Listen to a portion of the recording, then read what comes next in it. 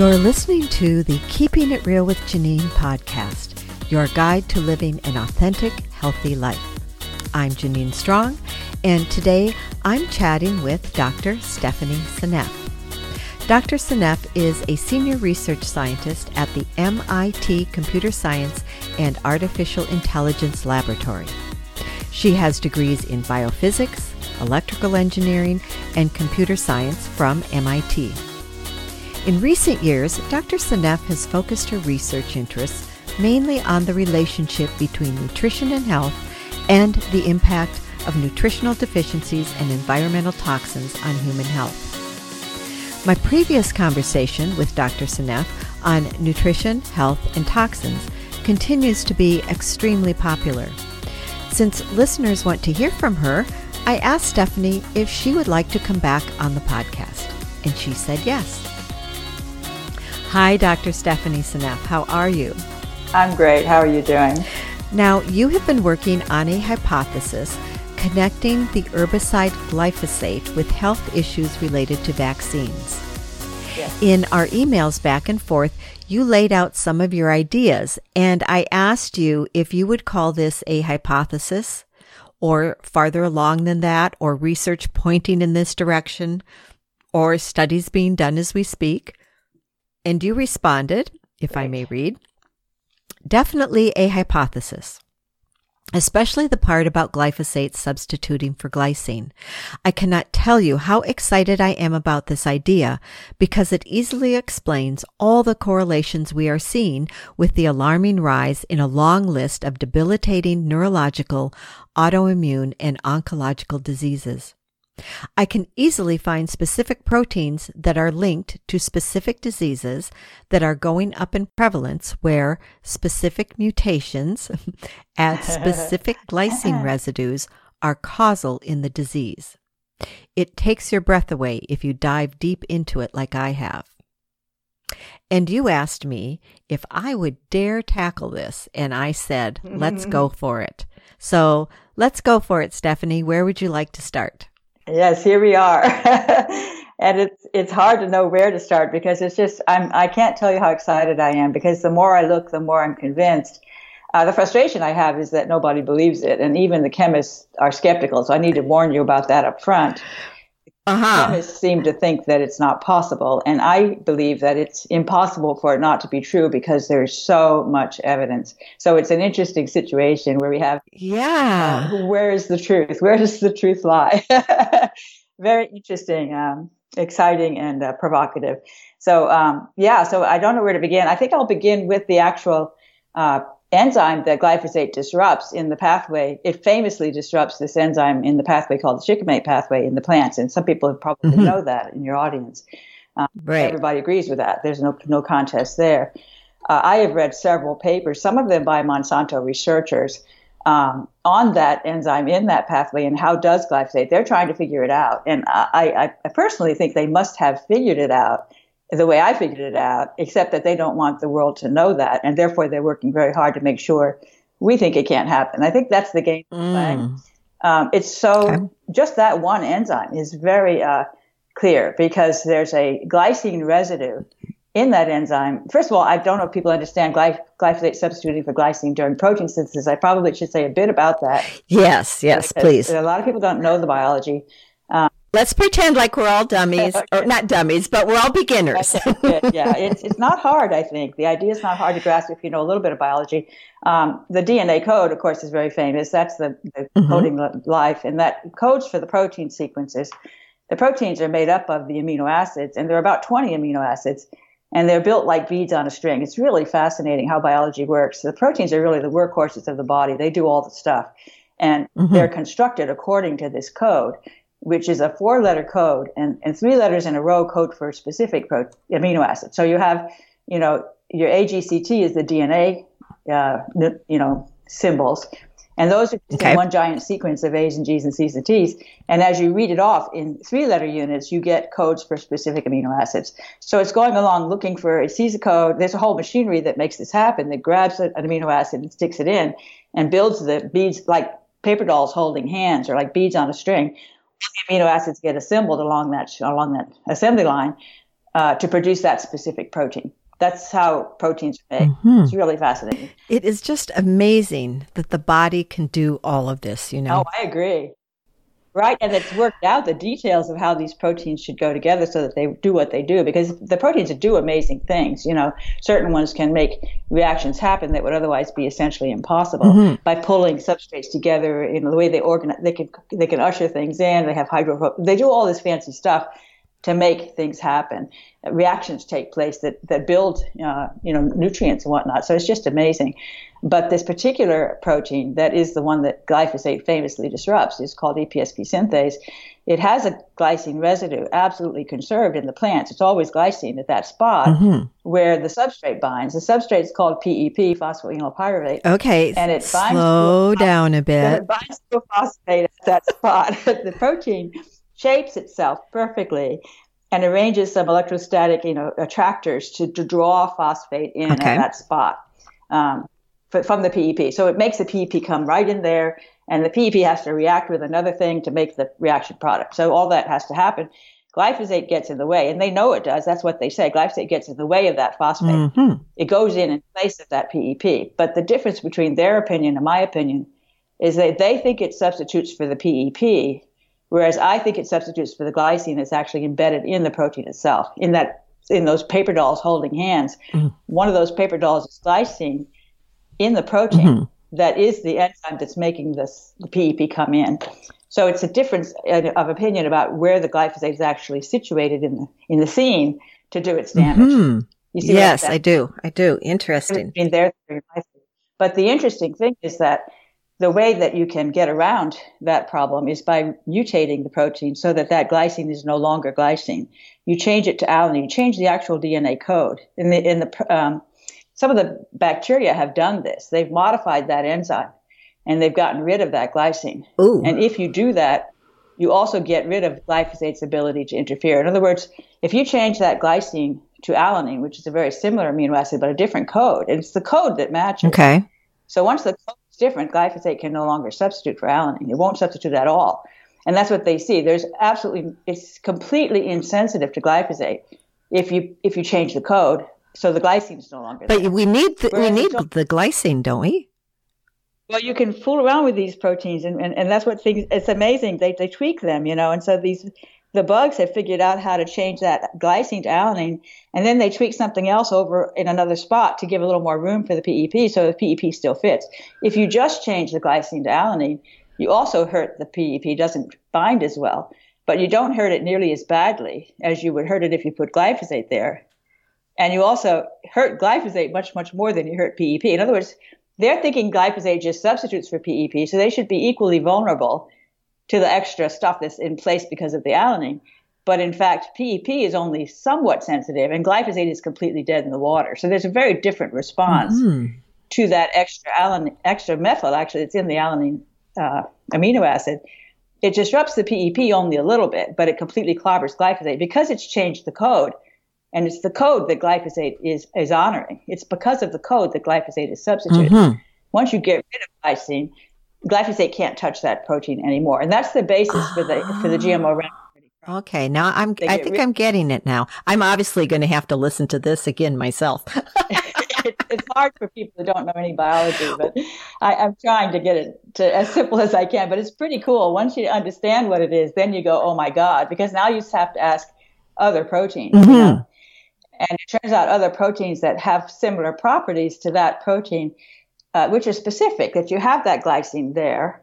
And in fact, other proteins that bind phosphate, you can expect, because that's the thing that's getting disrupted here, binding phosphate. And glyphosate has a phosphonyl methyl group attached to it. Phosphonyl sounds a lot like phosphate, and it is. It's almost phosphate. It's very similar. It's also negatively charged. So in other words, it fits well where phosphate should go. So the glyphosate is being sort of ushered into that protein at that spot as you're assembling the protein, because the surrounding amino acids in the protein are actually supporting glyphosate to fit there very, very well. They have to, because they're supporting phosphate. It's really, really fascinating science. So what happens is the proteins that have an ability to bind phosphate and that have a glycine at the site where phosphate binds, they typically have some positively charged amino acids nearby that are going to attract the phosphate, because phosphate's negatively charged, just like a magnet. You know, it'll pull that phosphate right in. So it'll pull the glyphosate right in the same way. It'll be very eager. And the glyphosate will match the code perfectly because it's a glycine molecule. It's a complete glycine molecule with an extra methylphosphonyl group attached to its nitrogen atom. So it perfectly matches the code. Got it. And then it has the phosphate that matches the substrate. And the whole thing goes together to just beautifully snap right into place as that protein's being assembled. And this creates a monster version of the protein that doesn't work. Okay, I'm getting it now. Yeah. So now you have all the proteins that bind phosphate, and you can start collecting them up. And that's how you go, oh my God, you know. And then you go, oh my God, again, because you find this one and that one, and you say, oh, of course, that's why this gut's not working. You know, you tie them all together to everything that's happening. So it's just quite amazing. It's a giant puzzle, and it's a wonderful puzzle. I love it. I sort of, I mean, I'm obviously obsessed. But Thank goodness somebody is. Yeah, so that's sort of the starting point. And then so once I acknowledged that it could be possible, and it was Anthony Samsel, by the way, who suggested to me, and originally I had thought it wasn't possible because, you know, we all think it's not possible. Anthony Samsel has collaborated with me on a number of papers. He's a really interesting person, very brilliant in chemistry. He's a chemist. I mean, I don't do chemistry in the sense of a chemistry lab. I've had a good background in chemistry in my courses at MIT many years ago. And I love chemistry, but I don't actually do it, if you know what I mean. Don't have a chemistry lab.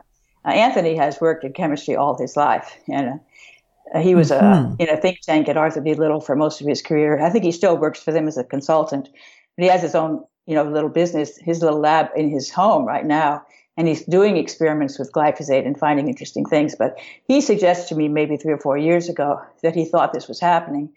And initially I said, no, forget it. It can't happen. And he said, no, try it out, you know. And so then I did. I said, okay, well, let's just assume it's happening and let's take a look and see what it would mean, you know, what would be the implications. And the more I looked them, I had this incredible December, January of that year. I was in Kauai and I was just immersed in these proteins, learning all about the glycine residues in various proteins and what they do and the various diseases that you get if they're mutated. You can find people who have a genetic mutation where one of those glycines is not, it gets changed to something else. And you can have extremely severe disease if that happens. And that disease can be an extreme version of something that is going up dramatically in step with glyphosate usage on core crops, you know. So what are some of the implications that you think are happening with this? Right. I mean, it's sort of hard to know where to begin. We have the whole story of the gut microbes getting disrupted, which is very clear. Right. Glyphosate is poisoning everybody. It's all over our food supply, especially in the United States and Canada.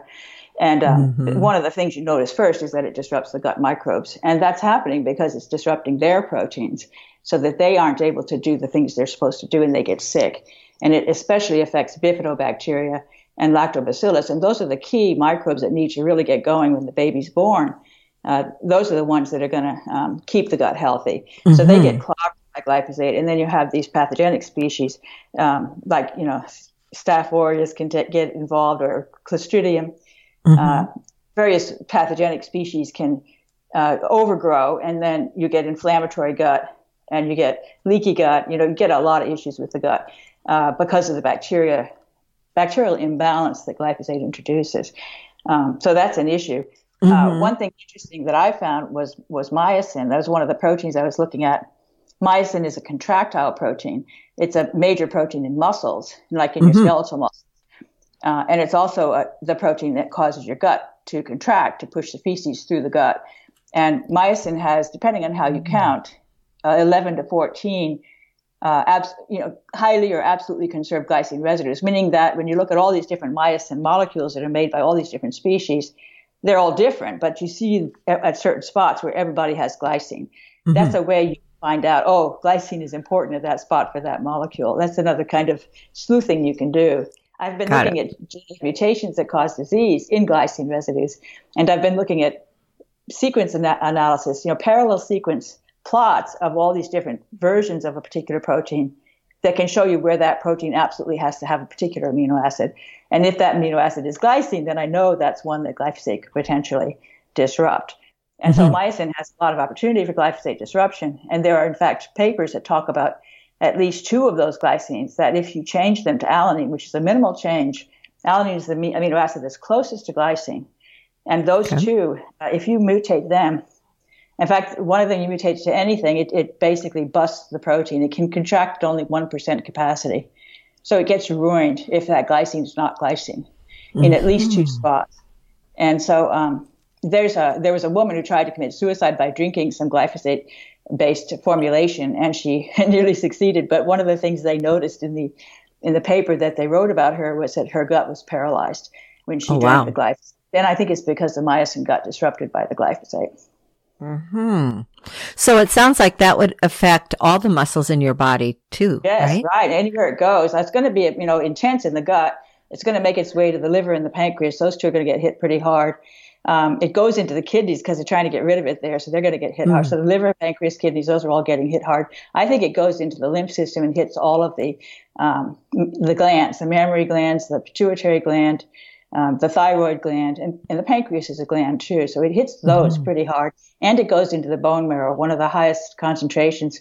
Anthony says there was a paper by Monsanto where the highest concentration of glyphosate was in the bone, and that's pretty scary because that's the immune cells that are those are the stem cells that are going to become the immune system. They come out of the bone marrow and they mature into immune cells to keep you, for a strong immune system. So they're going to carry glyphosate on their backs, I think. Wow. This is pretty scary. It is. Now, what about the blood-brain barrier?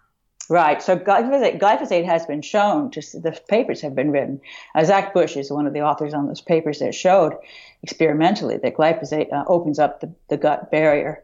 And when you open up the gut barrier, you release into the bloodstream proteins that will open up the brain barrier as well. So you basically open up the placental barrier, the brain barrier, and the gut barrier all together. Once you're opening the gut barrier, all the other barriers get loose also, so that the brain becomes susceptible to invasion by even microbes, and proteins, undigested proteins are getting into the brain and causing an immune response in the brain that's causing a chronic inflammatory response in the brain. That's a characteristic feature of autism, sort of low-grade inflammation in the brain that I think is due to glyphosate, in part because it opens up the brain barrier, and also, as we will get to soon, because it messes up the immune cells. Wow. So wow. Yeah, I'm like, my brain is just going all over right now. So what happens with our immune functions? Exactly.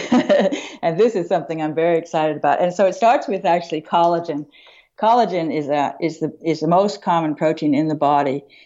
Something like a quarter to a third of the proteins in the body are collagen molecules. It's what's in the joints, the bones, the skin, the brain. It's the glue. Collagen. Okay, can I ask you a question? Because I take collagen powder. Does it actually do something when you ingest orally collagen powder? Well, it will provide you with the appropriate amino acids that you need to make collagen.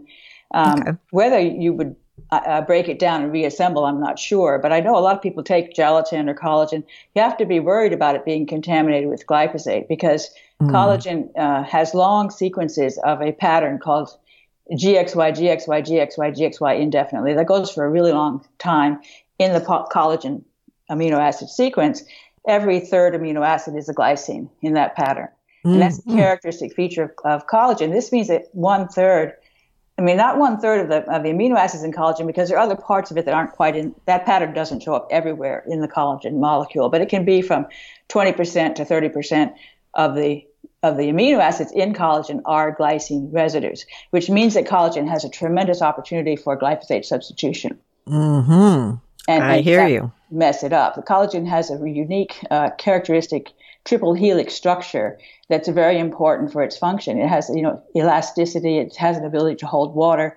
Its tensile strength. All of that depends upon this triple helix structure, and the glycines are essential for that structure to form.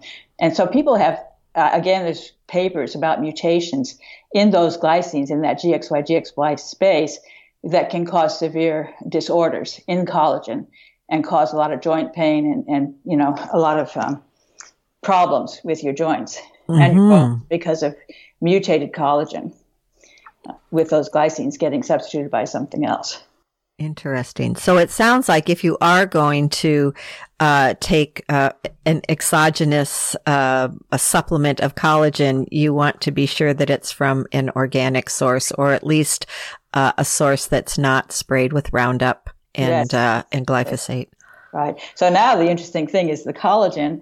It turns out there are some very important proteins in the immune system that have a segment in them that is a collagen-like sequence. So they have a piece in them that looks like collagen. It's really, really interesting. And that also forms a triple helix. So these proteins, and so far I've found 3 of them. I think there are more, but these are the 3 that I found. And I'm so fascinated with them. They have odd names. One is called C1q, and that's the first member of the complement system. One is called mannose binding peptin. Mannose binding lectin, and that is something that binds to mannose. Mannose is a sugar that's produced by bacteria. And so mannose binding lectin actually binds to bacterial coats. It hooks bacteria and catches them so that the immune cells can eat them and clear them. So it's obviously part of the innate immune system. And the C1q is part of the innate immune system as well. It binds to other parts, like the other proteins that the bacteria produce. And it also binds to materials that our human cells produce when they are sick. So it helps to clear cells that are dying, human cells that are dying, and to clear bacteria that are invading. So it's basically, again, part of the immune system. And the third one is very interesting. It's called macrophage scavenger receptor, macrophage scavenger receptor. And it grabs all kinds of things that are negatively charged, including, again, bacteria, viruses, like LDL, damaged cholesterol. It'll clear LDL particles. It'll basically, and it also, it just binds to things that are negatively charged in a generic way, and again, clears them. So in other words, all 3 of these guys are important members of the arsenal that the innate immune system uses to make sure that both debris, busted molecules, and broken cells, and viruses and bacteria are cleared, efficiently cleared. It's what makes the innate immune system work. And this is super, super important because autoimmune disease, which is an epidemic, all kinds of autoimmune diseases are an epidemic right now. They're caused by an overactive adaptive immune system. So there's the innate immune system, which doesn't have to adapt. It can just clobber all, it'll clear anything that comes along if it's working well. And the adaptive immune system is what says, okay, you're measles. I know you're measles. I'm going to get you. That's what you get when you get a measles vaccine. You get the adaptive immune system to come up with some antibodies that perfectly match measles. Got it.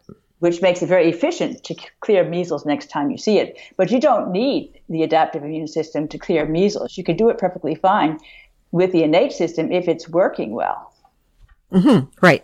But it's not, because the glyphosate's poisoning the cells and preventing those collagen-like stalks from being assembled correctly so that those proteins are no longer doing their job. This is what I think is happening.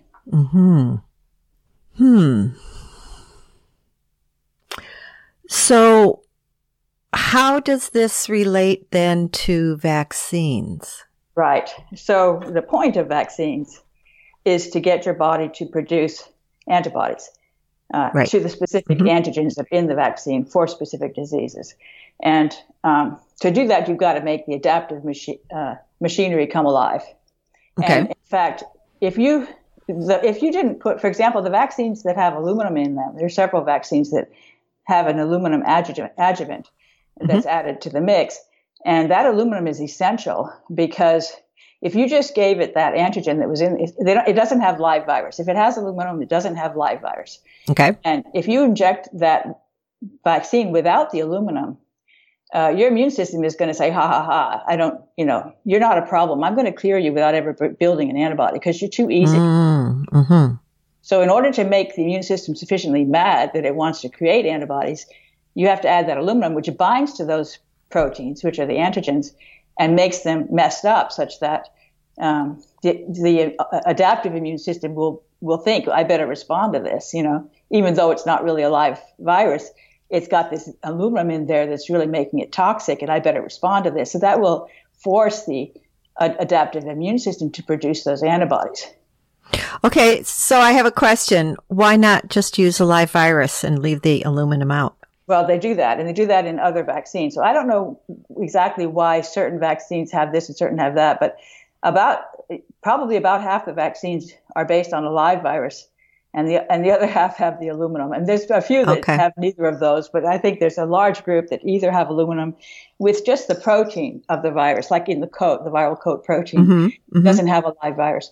But the measles, mumps, and rubella vaccine, the MMR, has 3 different live viruses in it for all 3 of those diseases, are all in there together in one vaccine with no aluminum.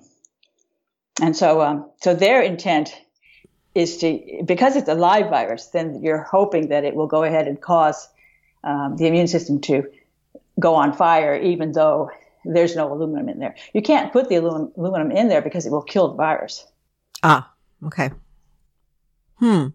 So, I mean, as I'm sure you're aware, there's a lot of press right now about measles breaking out in different parts of the country, and everybody's up in arms, and everybody has to be vaccinated. And maybe you can explain to me why people are so upset. I mean, I think I had measles, mumps, and chickenpox when I was a kid. Me too. And I'm just fine. I know. We're stronger than they are because we have permanent immunity because of having caught the disease. Whereas the people who are getting the vaccine, it's wearing off. I mean, it doesn't even work all the time, for one thing. Mumps, in fact, is particularly unreliable. People are getting mumps in a fully vaccinated population because the vaccine actually doesn't work. And that's part of the problem, is that there's no aluminum, right? The immune system is not sufficiently mad. I mean, the problem is if your innate immune system is strong, your body's going to say, look, I don't need to. This is so trivial. I'm not going to go around making antibodies to this stuff. I'm just going to clear it. So if you've got a strong immune system, you don't produce the antibodies. So it didn't take. On the other hand, if you've been clobbered by glyphosate, which many of us have, your immune system is weak. Your innate immune system is not working because of all those stalks being broken by the glyphosate. And so you're very sensitive. You are in overdrive with your adaptive immune system. It's working too hard because it has to compensate for the broken innate immune system. And this is what I think is going on with the autistic kids. They have been poisoned by glyphosate, so their innate immune system is weak. And now they get this vaccine, and so their adaptive immune system goes crazy with it. Plus, they've got the leaky gut, the leaky brain. The measles virus ends up infecting the brain.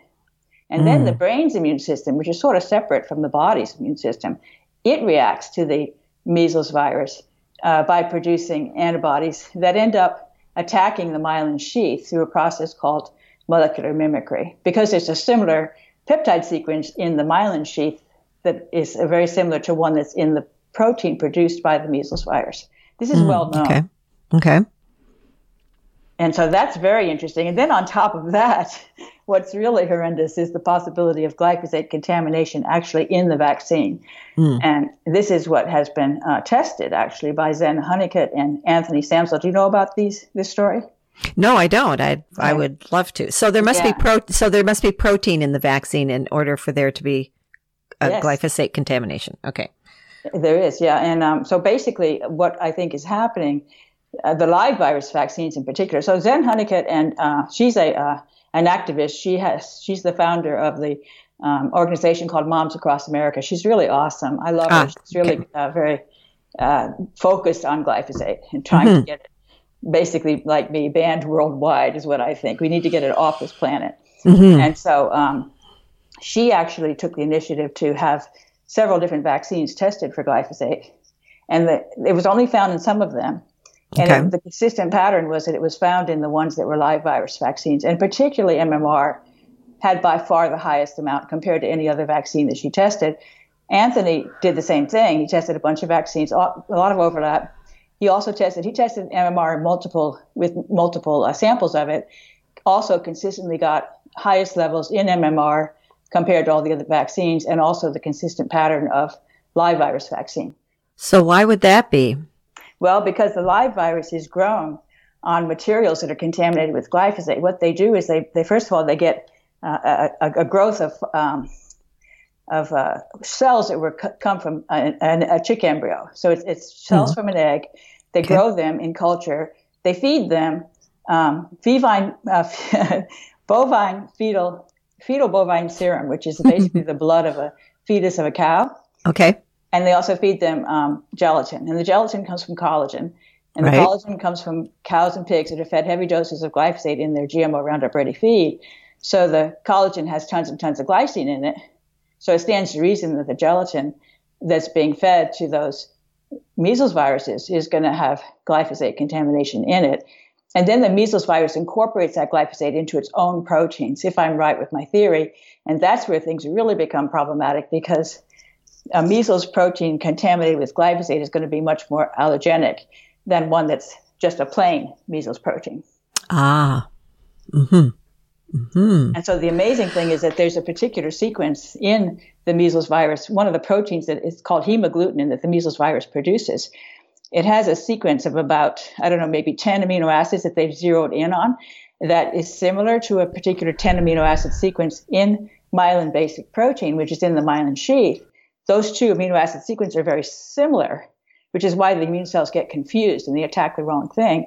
And they have, each of them has 3 glycine residues that line up. So there's 3 places where there's a glycine out of those 10 or so amino acids. Okay. Potential for glyphosate substitution, which is going to cause extreme allergic reaction, basically, autoimmune disease, where you end up attacking the myelin sheath in the brain. And that there's several papers written by a set of people from Utah State University. Professor Singh was the lead on these papers.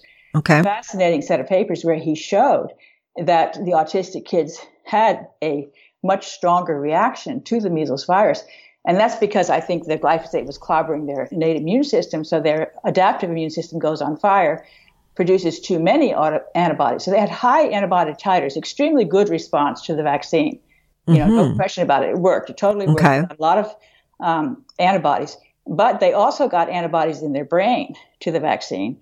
And those antibodies were also allergenic against the myelin sheath. So he confirmed all of this, that almost all the kids who had the high levels, so the autistic kids, about 2/3 of them had the high levels of antibodies, but almost all of those had also the autoantibody attack on the myelin sheath. It's an amazing story, I think, and I think it explains directly a connection between MMR and autism.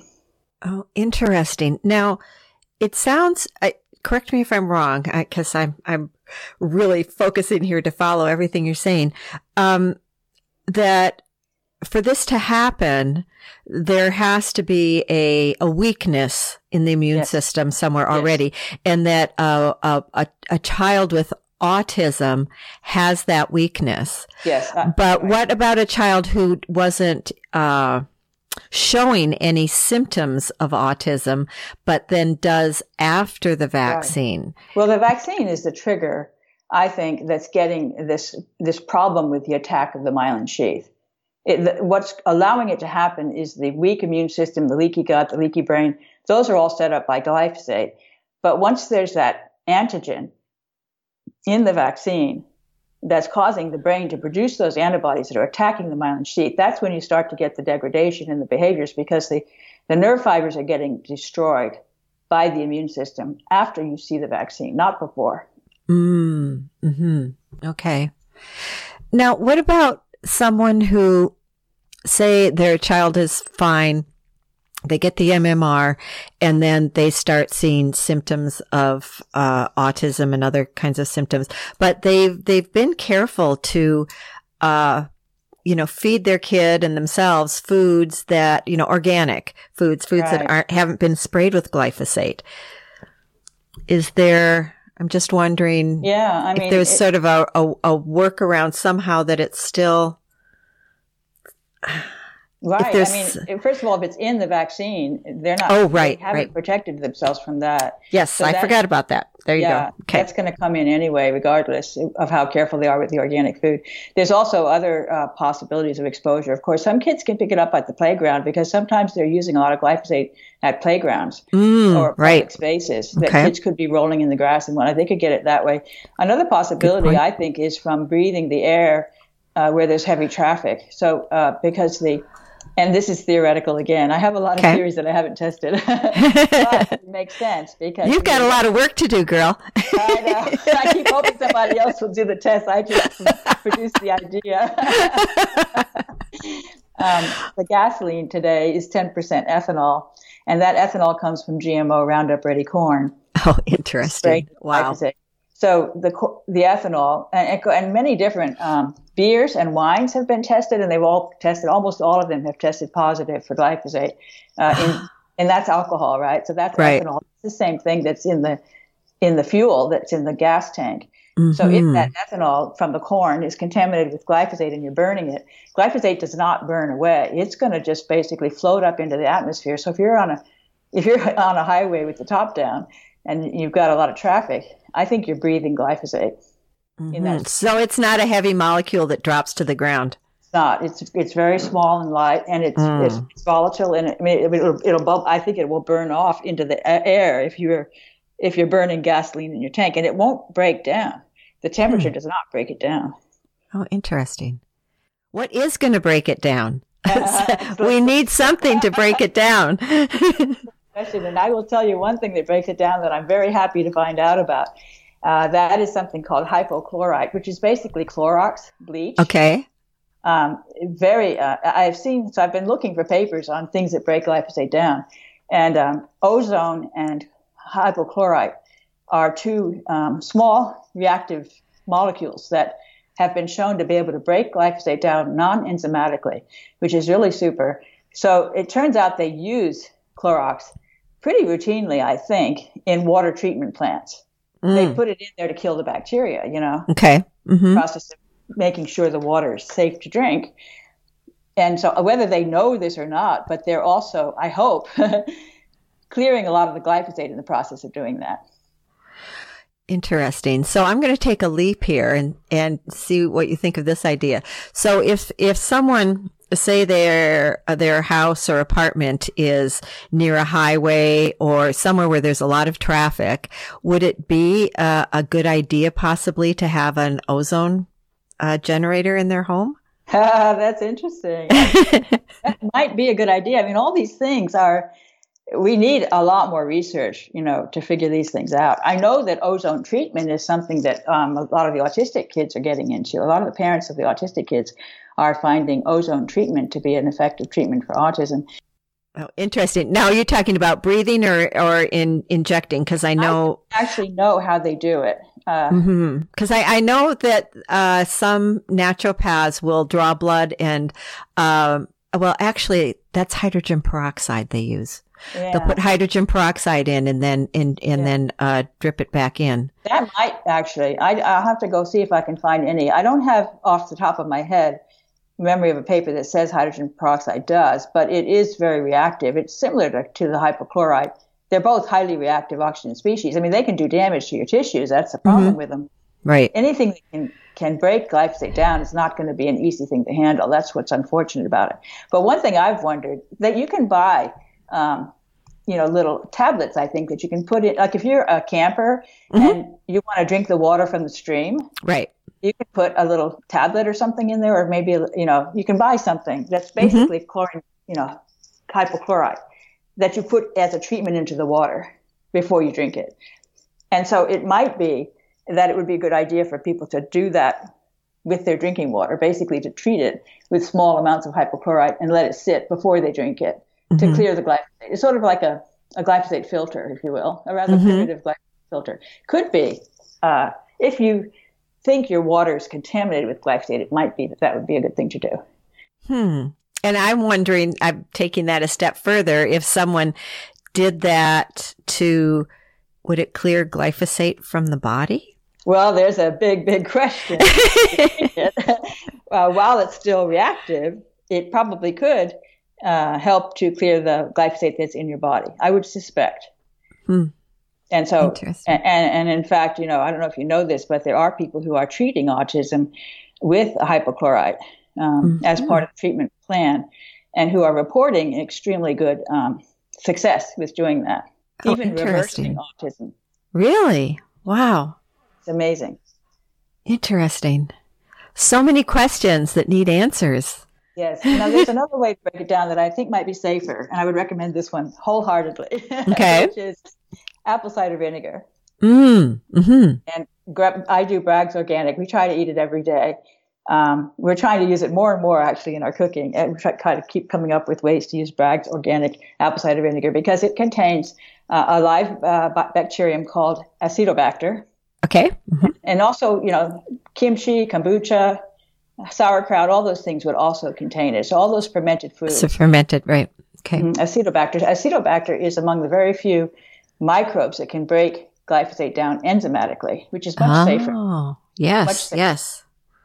Another reason to add fermented foods to your diet. Absolutely, a big reason. In my opinion, the most important reason at this point, given today's world where there's so much glyphosate around. So the Acetobacter can actually break down the glyphosate in your mouth and in your throat before you ever get to the stomach. The stomach might kill them off because the stomach's very acidic. It's hard for them to survive in the stomach, but they can still do their job in the mouth and in the throat to help to clear the glyphosate that might be in the food that's coming along with it. So I think that's quite interesting. Another thing I've heard, they did a study on cows that I've read carefully, which was the cows were sick, and they were, of course, exposed to lots of glyphosate. They tested their urine. They tested positive for glyphosate in their urine.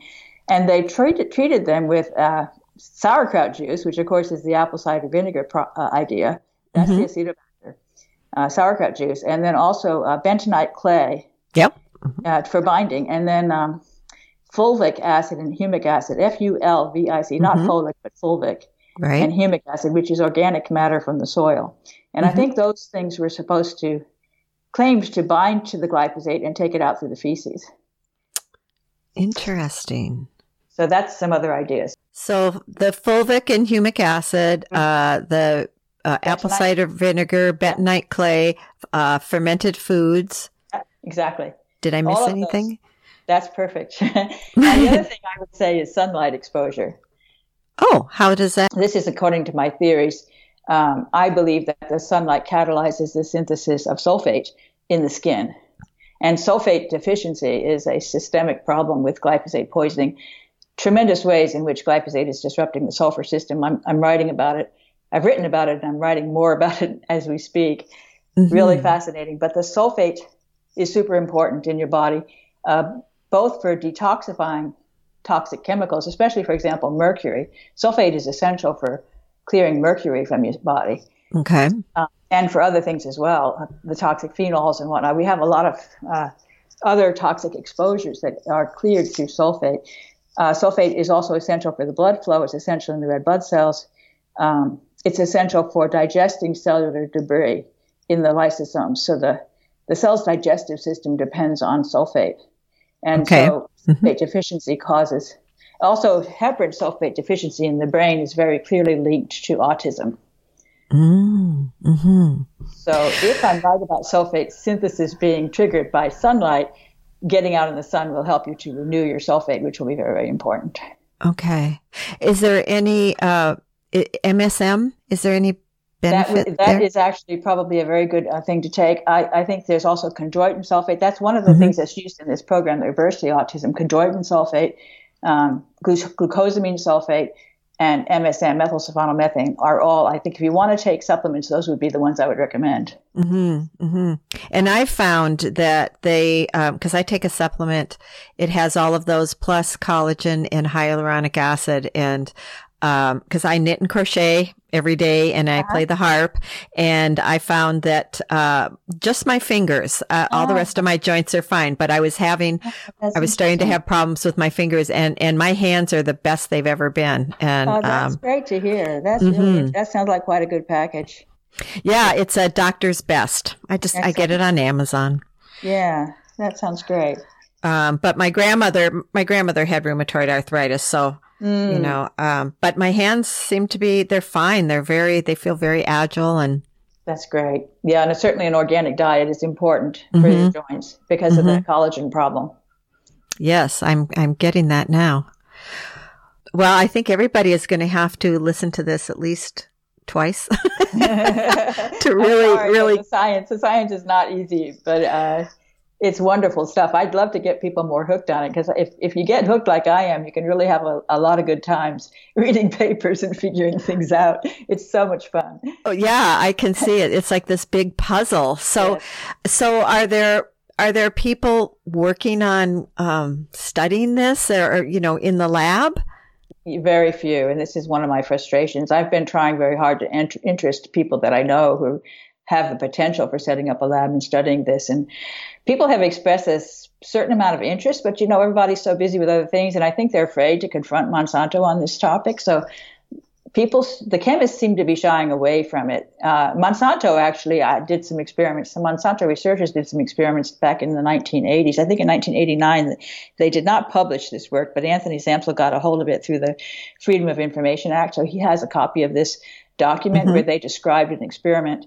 That's the best experiment I've seen to demonstrate the potential for it to incorporate into proteins. They exposed bluegill sunfish, it's a fish, to radio-labeled glyphosate. So they had it tagged with a radiocarbon so you could trace it. And then they looked into the tissues and they measured the radio label, and sure enough, it was in the tissues. Now, they claim that it doesn't accumulate in the tissues, and they know they're lying because this paper showed that it did. But they measured, so they got the radio label. They knew how much radio label was there.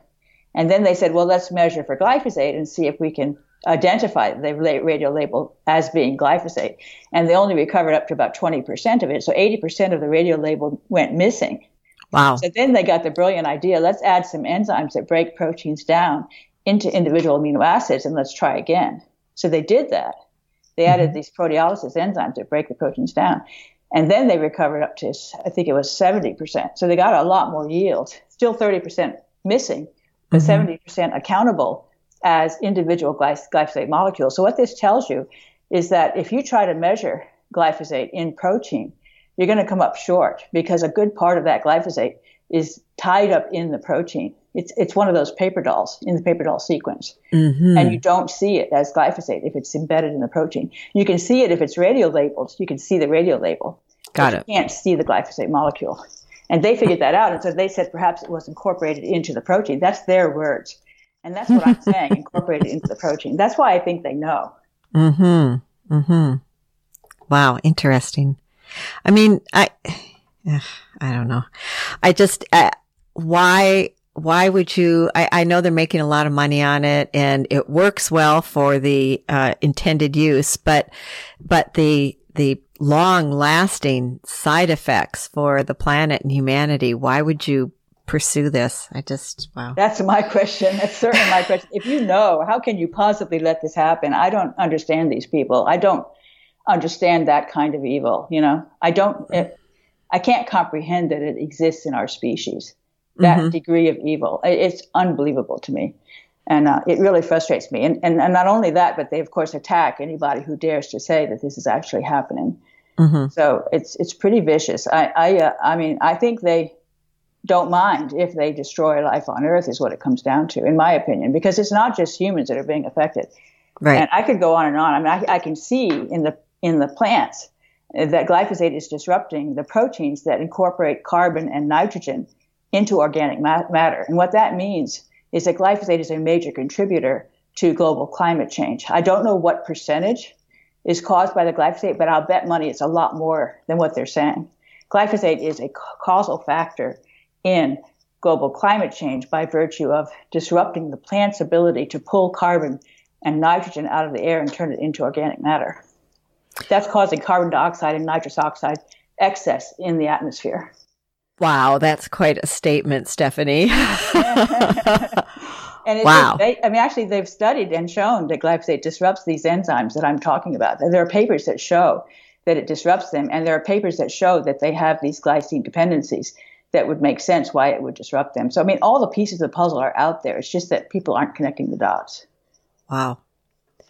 But you are. Yeah, I would love to have some more people join me because I could sure use some help. I'll bet. I'll bet. Wow. Well, I certainly hope that, as have you talked about this on a podcast or a radio show or anything yet? There's some new material that we covered today, but I've done many, many podcasts about this topic, and I've tried my best to get the message out. But each time I do it, I talk about some other things because there are so many possibilities to talk about. So this one is actually quite unique, and there's some new things that I talked about here that I have not talked about before. I'm working on a book, by the way, on glyphosate, and I'm putting a lot of this material into the book. So excellent. It's a very challenging task, but hopefully I'll have the energy to get it done. And yeah, well, I hopefully it things will just start moving forward, and people will become much more interested in researching, getting in the lab and really finding out the truth. I would love to see that happen. I think there's got to be some chemist out there who's sufficiently curious to be willing to take this project on. I mean, there's ways it could fail, and there are ways it could cause trouble with Monsanto and Bayer. But to me, it's really, if you have the skills to do it, I would really encourage you to think about designing, because I don't think it would be that difficult if you had the skills to design an experiment that could pretty much nail it, The other thing you probably know is there have been some lawsuits come out. Right. Lately. Yes. Very encouraging. That's made me much happier to see these lawsuits, because there's at least 2 now that have gotten large awards, glyphosate linking it to non-Hodgkin's lymphoma. And that is an immune cell problem, which I would expect to be a consequence of the immune system damage that I think it does with these collagen stalks, in these immune cells. But there's a lot more behind those 2. There's already a third one underway, a third lawsuit, and there's another over 11,000 out there waiting for their treatment. Wow. Well, yeah, so I'm hoping that will spark interest for people to really learn more about this and get serious about it as these lawsuits are resolving and on our side. And organic diet, of course, I can't say that enough. Eat organic. Thank God we have a certified organic. It's not perfect, but at least we have that option when we shop. And I would absolutely encourage anybody listening to. We have switched to certified organic now for several years, and both of us are seeing improvements in our health because of it. So very important to eat organic. And you'll also encourage the farmers to grow organic, which will reduce the glyphosate burden in the world. So you'll be doing a very good favor to the rest of us by eating organics. If we just get enough people doing that, we could really turn this around. People refuse to buy the food, they won't make it. Right. Exactly. People want to make money. They need to earn a living. So they are going to do what they can sell, what people want. Exactly. Awesome. Wow. Well, this has been, to me, it's been an amazing conversation. I really appreciate who you are and what you do and your amazing brain. A little wacko probably, but that's okay. I like wacko. That's with this molecule, I'll tell you that. Wow. It's the hardest thing I've ever done. Wow. It's pretty amazing how you've linked everything, or how you're putting the pieces of the puzzle together and showing the connections. Is there anything else that you'd like to say before we close? Oh, geez, I don't know. I just hope that the people who are listening will take this seriously and change their habits, eat better, get sunlight exposure, tell your neighbors, make sure nobody's using Roundup around you. Talk to your school if you find out if they're using Roundup. One of those lawsuits was somebody whose job was to use Roundup in schoolyards. So that's very disturbing to me that they're using it in the schoolyards. They should not be. It's very dangerous to the children. So there are ways. Look around. Try to find. You can have your water tested. You could also have your urine tested. There's things you can do to find out if you are exposed. And then you can, of course, take action. Well, and parks too. Parks, lots of grass in parks. Your children, your pets. We all like to lie in the grass. Oh, it's so scary to lie in the grass now. I won't do it anymore. It's really sad. But you can be active locally, politically, and try to get your your city government to ban the use of glyphosate in public places. That's been happening in cities around the country and around the world. So you could be active if that's your game, politically, locally, to try to make a difference. I think everybody should become more aware and then tell everybody they know that they need to get on board with this message that this stuff is really, really toxic. We need to get it there. We need to get rid of it. Yeah, I think trying to get glyphosate out of your community, your public place, public parks and other public places is a great place to start. Yes, and that's not as daunting as trying to confront the federal government because they're so bought. The regulators are so bought that you can't really reach them. They're going to be the last, I think, to accommodate the problem. I hope I'm wrong, but it just looks like they're just incredibly bought. It's a shame.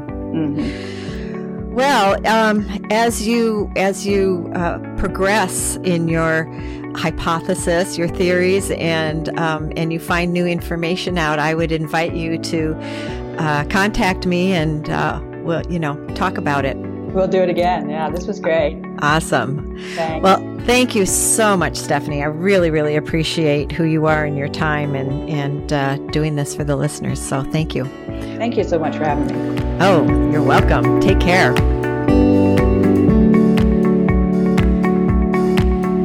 Thank you for listening. And thank you so much, Dr. Stephanie Seneff, for coming on the podcast again and sharing this arguably groundbreaking theory with us. I look forward to hearing more about your progress. The podcast website is realjanine.com, where you can listen to and download episodes. You can also sign up for the podcast bi-weekly blog newsletter to keep up on new episodes, archives, life updates, and healthy recipes. And remember, Janine is Janean. To subscribe to Keeping It Real with Janine, go to iTunes or your favorite podcast provider. You can also listen to video slideshows of my conversations on the podcast YouTube channel. Find it by searching Real Janine. And remember, please subscribe. Do you know someone who would benefit from my conversation with Dr. Seneff? I know you do. Please share the love. Take care and be well.